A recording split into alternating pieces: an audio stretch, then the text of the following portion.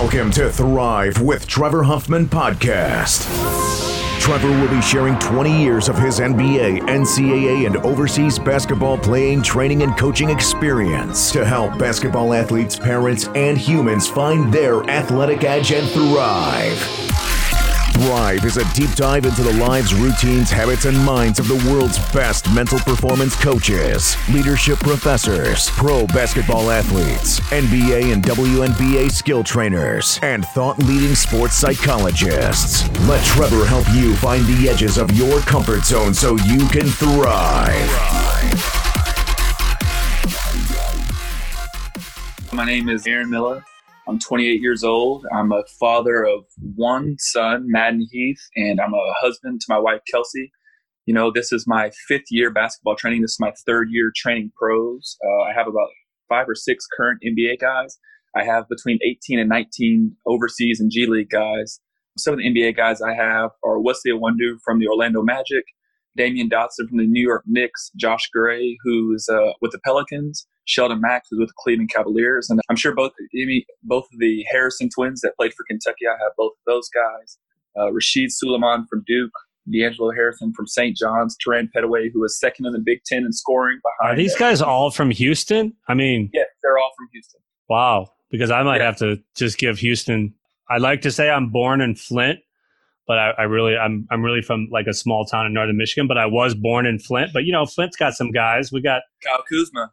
We got Kuzma, we got JaVale McGee, we got Mateen Cleat, you know, Charlie Bell. We're a little bit outdated now. Like Houston seems to have a nice pipeline coming. So, well, you know, the thing is like every NBA player in the summer feels like they're going to LA and New York.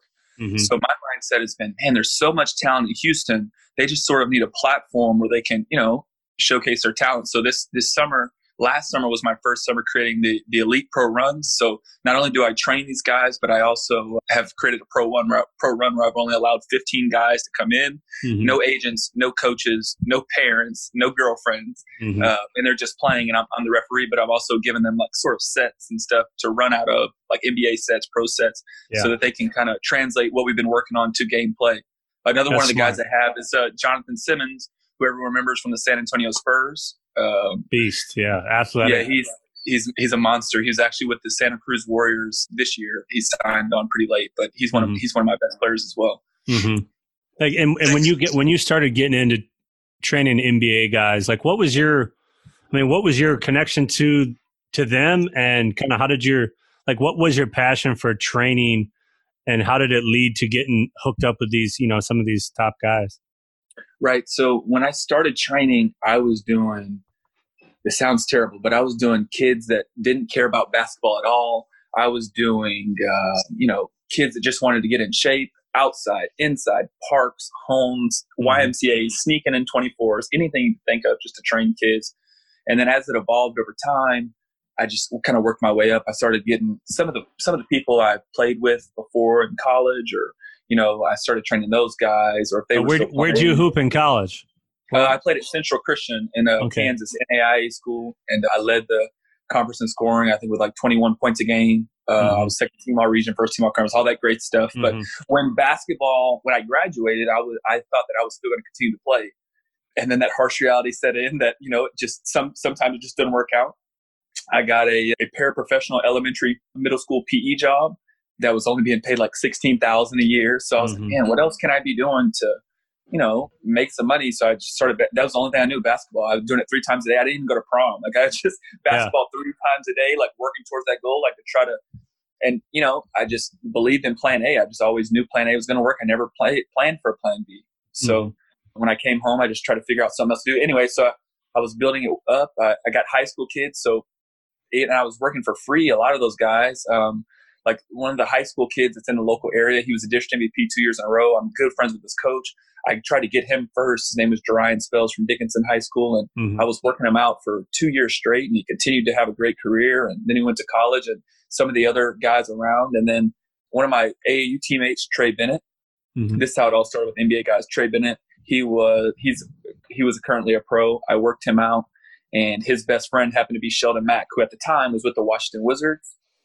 Sheldon Mack played for Texas and then transferred to Miami. And then he was with the Washington Wizards. And I had trained Sheldon. This is my third year training Sheldon, and now he's with the Cleveland Cavaliers.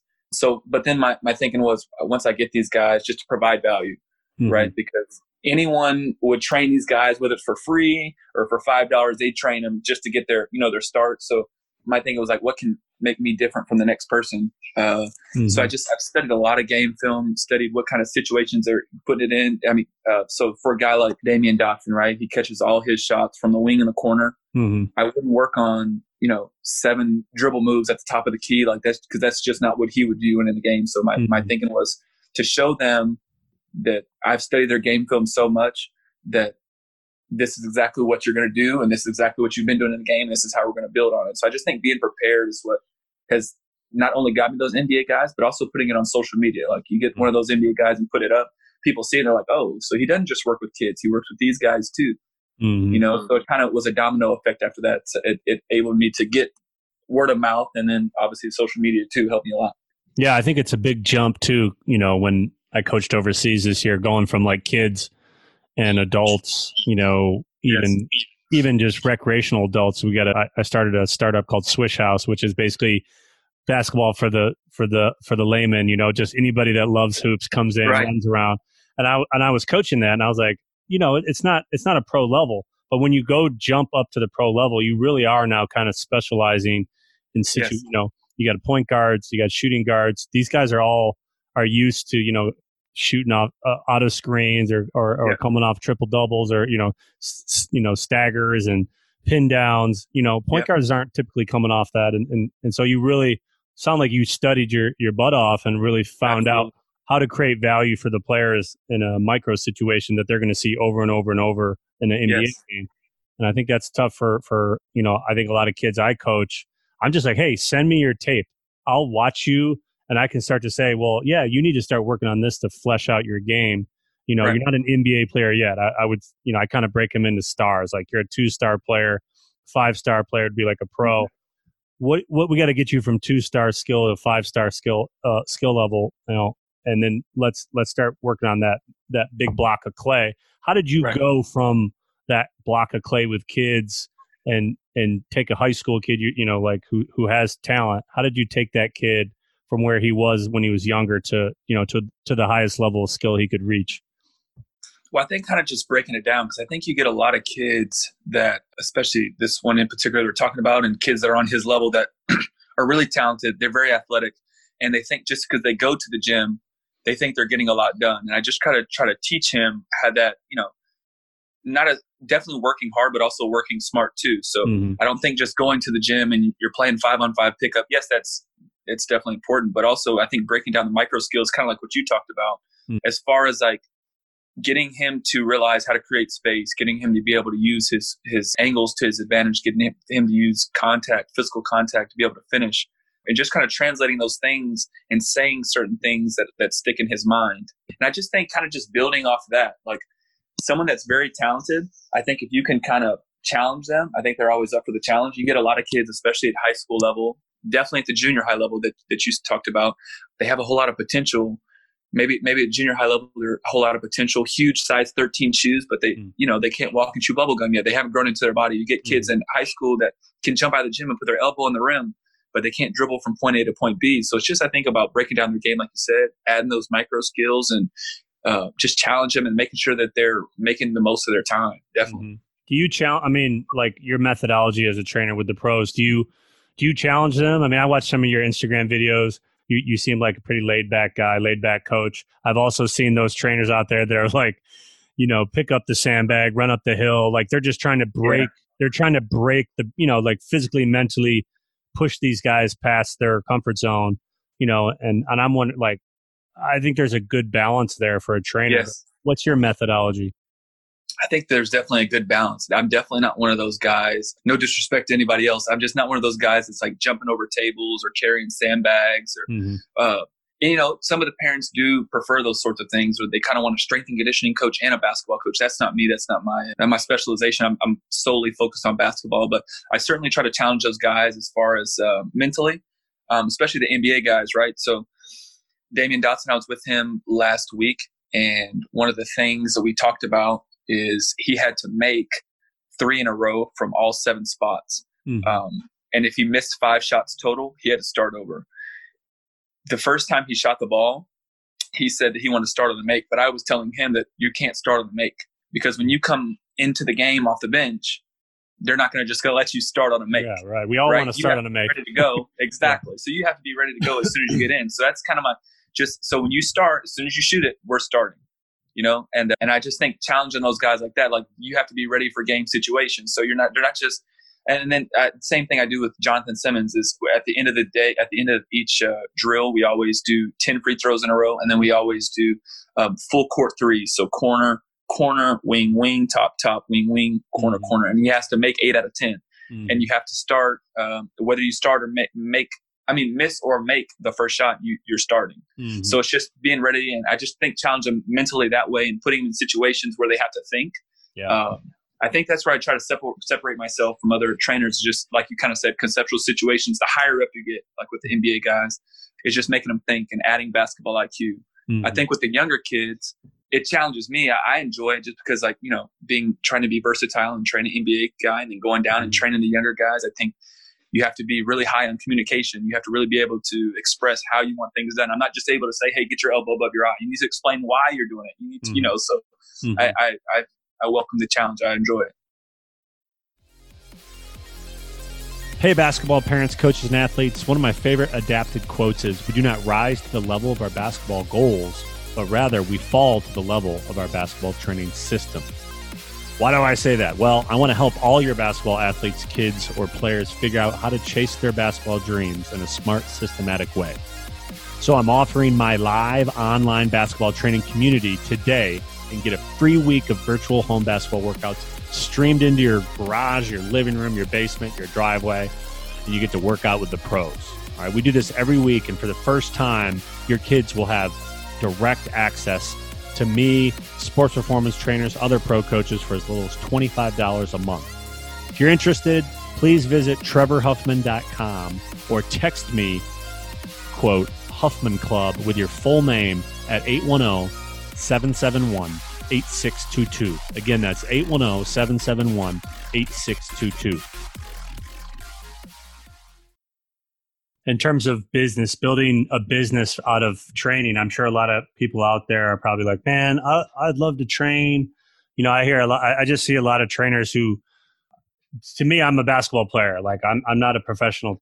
I'm not an NBA trainer. I don't want to be an NBA trainer. Right. I just like giving people real basketball tips, drills. Like I want to find the best out there and put that in front of people so that they can get real information. And I feel like a lot of trainers out there that I watch, it's just gimmicks. It's just a lot of self-marketing, self-promotion. How do you deal with like that part of it? Where you might look around and see a Instagram trainer who has 200,000 people. How do you, you know what I mean? Like, oh, I got 200,000 people, but really it's about value. How did you create a business of value other than just saying what you're doing? Like, did you reach out to people? How did you market? How did you start finding guys? Tell me a little bit about that process. Okay. So from a business standpoint, if you scroll down on my Instagram, like just from when I first started, man, you will see 0 videos and you will only see me standing next to a player and taking a picture after the workout. In my mind, and I gotten so much, my friends and, family, they were like, man, why aren't you taking videos? Why aren't you doing videos? Why aren't you doing videos? That's how you provide the value. In my mind, I was like, man, I want to give these guys, because I was thinking, man, if I'm training these guys and I'm holding my phone the whole time, that takes away from what I'm doing and that makes it about me and not them. So I just refused to do that. And I was like, you know what, I'll just get a picture with you after. I do want to show my work, but at the same time, like, this is what it's about. It's about building that relationship and build. So I think as far as from a business standpoint, from trainer to player, it's all about the relationship. If I would just walked in and it was my first time and said, hey man, look, you're going to do this drill, this drill, and this drill, and I wasn't rebounding, contesting, teaching you, and I was just holding my phone, it's just, I don't think it's professional and I don't think it's personal. So I just kind of built it that way. As far as like other trainers, I'm not very good at like watching other trainers, because I see some of the guys, they have like 18 cones out there and they're doing 1,700 dribbles into a jump shot. So I'm like, and that's not realistic. If you're talking about the upper level guys, like if you can't score between 0 to 2 dribbles, you're not really going to be able to score in the game. And it's just kind of like what you said, providing value. So whether you're training NBA guys, you're doing kids, you have to provide value. And I think some of the things like you might be more talented than me in speaking. I might be more talented than you in showing, like maybe with my body or doing a basketball move. Other guys might be talented as in teaching. Like I see 1,000 trainers that are like, hey, they have a list and they're like, you need to do jab step, you need to do shot fake, you need to do this, but they're not really teaching, you know? And then you have to find that balance of, you know, making the parent happy and teaching. I have sometimes when I first started out, I was so worried about teaching. The hour and 15 minutes had gone by and the parents look at me like, well, my kid's not even sweating. I'm like, yeah, well, you have to understand this is like a classroom. Like I'm not a rebounder. I'm trying to teach your kid basketball. So that it's a balance. And, you know, I just think providing value is the need of the customer, you know, but as far as like social media and that stuff, like I'm at a point now where I've been able to, you know, hire a video guy that works for the Rockets and he comes to all the runs and we kind of work together and highlight specific things. And I did a bad job at first, I think. And I've gotten better at being honest with myself too, is like, I just want highlights. I just want highlight reel. I want a highlight reel. Yeah. But then after, as I've progressed, I want the whole videotapes. That way I can break down the stuff that I'm doing. Like I've just admitted to you 3 or 4 times, like I've made mistakes. I want to be able to make mistakes in those workouts so I can learn and get better from those as well. And then as far as like for social media purposes too, just kind of take those snippets and, you know, me teaching that they're real authentic and genuine and then maybe broadcast those. But I just think it's, like you said, definitely marketing wise, it's tough. You have to pick and choose. You have to be different, but at the same time, you have to show value. You're not showing value if you have, you know, a million cones and doing things that aren't relatable to the game, but you also aren't showing value if, you know, you're not posting your stuff like I was. So I definitely think there's a balance there. Yeah. What do you think for a kid? Let's just say you got the middle school level, the high school level. Kind of take me through what they could do in their driveway right now. They're 1-0, they're 1-0. You know, a lot of parents are writing me saying, please send me some drills they can do out in the driveway, get them out of the house. And so a lot of the stuff that I'm doing is just looking for trainers, looking for coaches, seeing stuff that I really like and agree with, and getting it in front of my, you know, of that level of middle school, high school, you know, elementary school, middle school, high school, college, you know.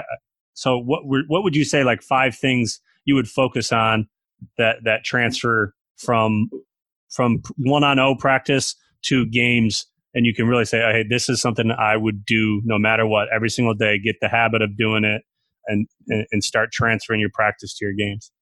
Well, definitely one of the first things, just before even the basketball part, like I think big time for kids right now, especially with them being out of school, you know, is just, this is a perfect time to establish good routines. You know, I know it's terrible, but I've been training 1 or 2 kids throughout the week now, even at their homes, at you know, because parks are closed. So I've been at their home, and, you know, I think it provides value that they still have good routine, like waking up early, they're getting a good breakfast, they're going to run, maybe something like that.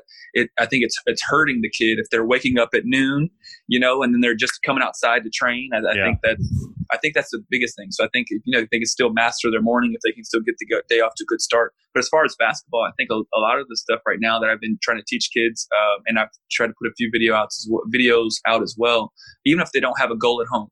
1-0, I think some of the biggest thing that I try to focus on for junior high and high school kids is footwork. So every time I teach, if you're a right-handed shooter, that your left foot is always your pivot foot. If you're a left-handed shooter, your right foot 9 times out of 10 is going to be your pivot foot. And just putting a cone in front of you and using triple threat. And I just think kind of building it and leveling it and putting it on top of layering it and putting it on top. I just do like a jab step series where I go, if you're right-handed and your left foot's your pivot foot, just jabbing and coming to bring your right foot to the right and then to the left of the cone and stopping, coming back and doing 10 reps. The same thing. The second set is doing the same jab step. Once your right foot hits the ground, the left ball pounds at the same time. And then the last thing is the same jab step and then finishing into your right left without shooting, just right left and getting the ball to your shot pocket. So kind of layering it like that. Just getting your footwork from just getting your thread footwork into your shooting. Yes, if you, me and my wife, we go to a bunch of high school games, and if you could just see how many times people catch the ball in triple threat in a half court situation and travel, it's remarkable. Like, so the biggest thing for me, especially with that age group, is just the footwork. If you're going left, it's right, left. If you're going right, your footwork should be left, right. I see a lot of kids that jump stop to shoot. And I just think that, you know, once you get to the junior high and high school level, you're too old for that. And I'm telling you, I have pros that, you know, I had pros this year, you know, we're talking about overseas fundamental, we're not talking about the most athletic players. Some of them literally, they'd have some leverage. They'd be closing out. They would, just rip and go, and then they would go into a jump stop. And I'm like, no. Yeah, no. Look, but at 32, it's really hard to change those habits. Yep. Like these guys are so ingrained, and so for me, it's always about. I was a point guard. For me, it was like, how can I keep evolving my game? And I look at the guys like Trae Young. I look at Steph Curry. Obviously, is a special situation just because of his efficiency as a shooter, but. Like Trae Young he's just, to me, it's just fascinating case study. He has such good kinetic energy when he shoots. It's not like he's strong. I'm sure all these guys are strong, but like there's a lot of kids that they just don't layer up that footwork, and then their ability to handle the ball, create space off the dribble. What, like some of the guys that you work with from a point guard scenario, like what are they working on that you're just like, this is next level? Like they keep I guess what I'm trying to say is they keep evolving their footwork to different levels that I'd never seen as a player. And now I look like a step back was a big deal for me. And now you look and there's just like, man, what are these guys doing? It's amazing. Dirk had the one step, the one-legged jumper. And now you got these guys, wrong foot, wrong leg layups, floaters, all sorts of shots. So how do you evolve the players into that level of like footwork and build that up, when you get to that level? Yeah. So one of the things that he's one of my best friends as well. Josh Gray plays for the New Orleans Pelicans. He's on a two-way with the Pelicans and the Erie Bayhawks. He played at Houston? No, he played at LSU. LSU. Okay. Yeah. LSU. And this is my fourth year working with Josh. And so just talking about layering, right? Mm-hmm. And one of the things that they do special with their footwork. So if I want to work on footwork, just say if I want to work on finishing, like I might do finishing out of a pick and roll situation, or I might do finishing out of a catch and rip situation, like just doing different situations, but still focusing on footwork and finishing. Mm-hmm. So just kind of layering those two. But something that Josh does, like that's on a next level, is like his, like kind of what you said, this is new, next generation stuff, like his right hand, right leg finish, like same hand, same leg. Mm-hmm. And the big thing for him is just like me and him go over ball placement.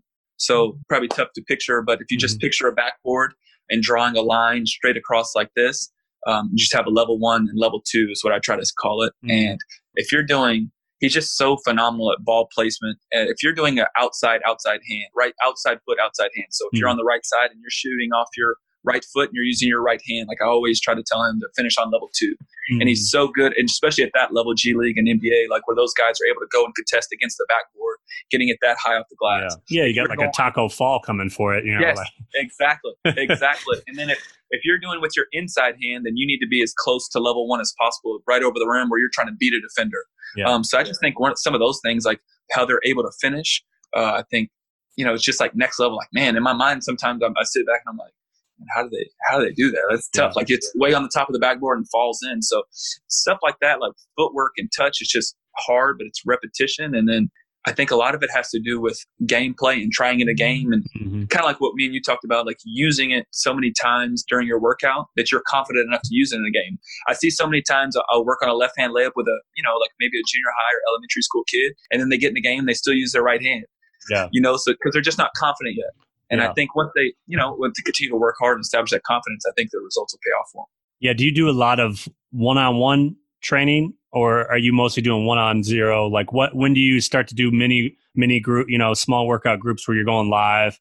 Like talk about programming for a sec. I think a lot of parents have questions about programming, and I'm an advocate for more fundamental work, more training, less AAU. You can play 3 times a week. You don't have to play 5-on-5 every day to be elite. And you don't have to, if you really study the game and really study how to program your training, like I would push players more to like a 2-to-1 practice to game ratio, 2 practices for every 1 game, or 3-to-1, or 4, even more. I think in Europe, we played 1 game a week. We're a 10-to-1. Europeans are a 10-to-1 practice to game ratio. And I think that's why you see such a huge gap. Like the shooters, a lot of them, they're not that athletic. I mean, they just read the game so well because, they're always working on fundamental breakdowns, read and react, spacing on a pick and roll, they all know how to read each other so well from that aspect because it's drilled into them. Luka Doncic, he can see the floor, everything's happening. Those European guys, they just have a really good feel for reading the game at an early age. Their IQ is off the charts, absolutely. So kind of like talk about programming in the American, view. What would you recommend for elementary, middle school, high school, and as you go up? So as far as whatever city they're in, I think at that age level, they should be trying to be in some sort of group, whether it's 4 or 5 maybe, and then also some individuals. So I think they should mix it up. Mm-hmm. So for what I do one group workout on Sundays, I have one on Wednesdays, and then I have individuals throughout the week. Mm-hmm. So some of those same guys that do the group workouts come to individuals, and then some guys, they maybe on the beginner level prefer individual. Some guys that like to compete prefer the group workout, but all throughout the group workout, I only allow probably between 8 kids in there. If it's just myself, if I have another helper, it's maybe 10 to 12. Mm-hmm. But I think the ratio, as far as parents, I think some of the things they need to be looking for is this trainer that you're going to, like how is their, coach to player ratio? If you have 30 kids in there and one coach, how much of value are they able to provide to your player? How many times are they able to put their hands on them and really instruct them? I think some of the things that I try to work on with, a small group of kids, 6 to 8 kids with myself and a helper is just, 1-on-0, like you said. And then at the end, using those 1-on-1, 2-on-2 scenarios, not 5-on-5. Every camp I've ran, I've hardly ever run 5-on-5 just because that's not what I'm about. Some of the kids maybe get a little bored, but I just harp on fundamentals.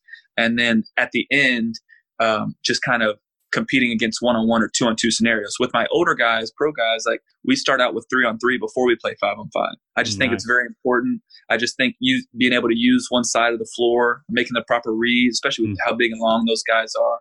Yeah. I think that's how you're able to teach the game. I think once you get on 5-on-5, especially at a camp or a group workout scenario, I just think that, it just everything you've taught, you can see it go out the window really quick if you're not careful. Mm-hmm. So I just think definitely layering it like that. But as far as AAU, man, I'm not a huge fan at all. I just think here, and it makes two of us. I have kids that, with their high school, they play maybe between 30 and 35 games in the regular season. And then they go in AAU and they play 85 to 100 games. And I just think it kind of lessens the importance of winning when you're playing that many games. I just don't think it's enough skill base, if that makes sense. I think it's just you're playing 5-6 games a weekend, and then you're doing one team practice during the week, but you're not really getting a bunch of individual skills. You're able to build on your individual performance. So I'm not a huge fan of it. I definitely think that, unfortunately, for high school players, it's definitely helpful, especially with their recruiting and especially for playing against better players. But I'm not a huge fan. I wish there was a better format for it, for sure. Yeah. Well, listen, man, I won't keep you much longer. Just give us your, how do people find you? Will you send me a video of you working with some kids out, some training drills for kids? Cause that's who I usually work with. Program, maybe a little bit, some tips from Aaron Miller. I'm going to call you Aaron Miller the Great. Okay. I appreciate it. You're a very humble guy, which I always appreciate. I think a lot of kids, a lot of parents out there, got to stay humble and got to stay hungry. And I think that's really important. And I think that's why you've, just looking at your the way you do things, respect to you, you're very humble, hungry, and you built it the right way, which I really appreciate. And just tell us like how they can find you, how they can follow you, and keep learning and keep absorbing all the good stuff you're offering. Yep. So my Instagram is Elite B-Ball Training. My Facebook is Aaron Miller, AARON, and I have my Facebook basketball page, which is Aaron Miller EBT. So I'm on my social media, and I'll put a bunch of stuff out this week, the videos, things you can do at home, and I'll definitely send you a video as well that you can post for your guy. Appreciate it, man. Yeah, really thanks for putting your kids down and hanging out with us. Oh, no problem at all. And we'll stay in touch. Take care, man. Yes, sir. Thank you.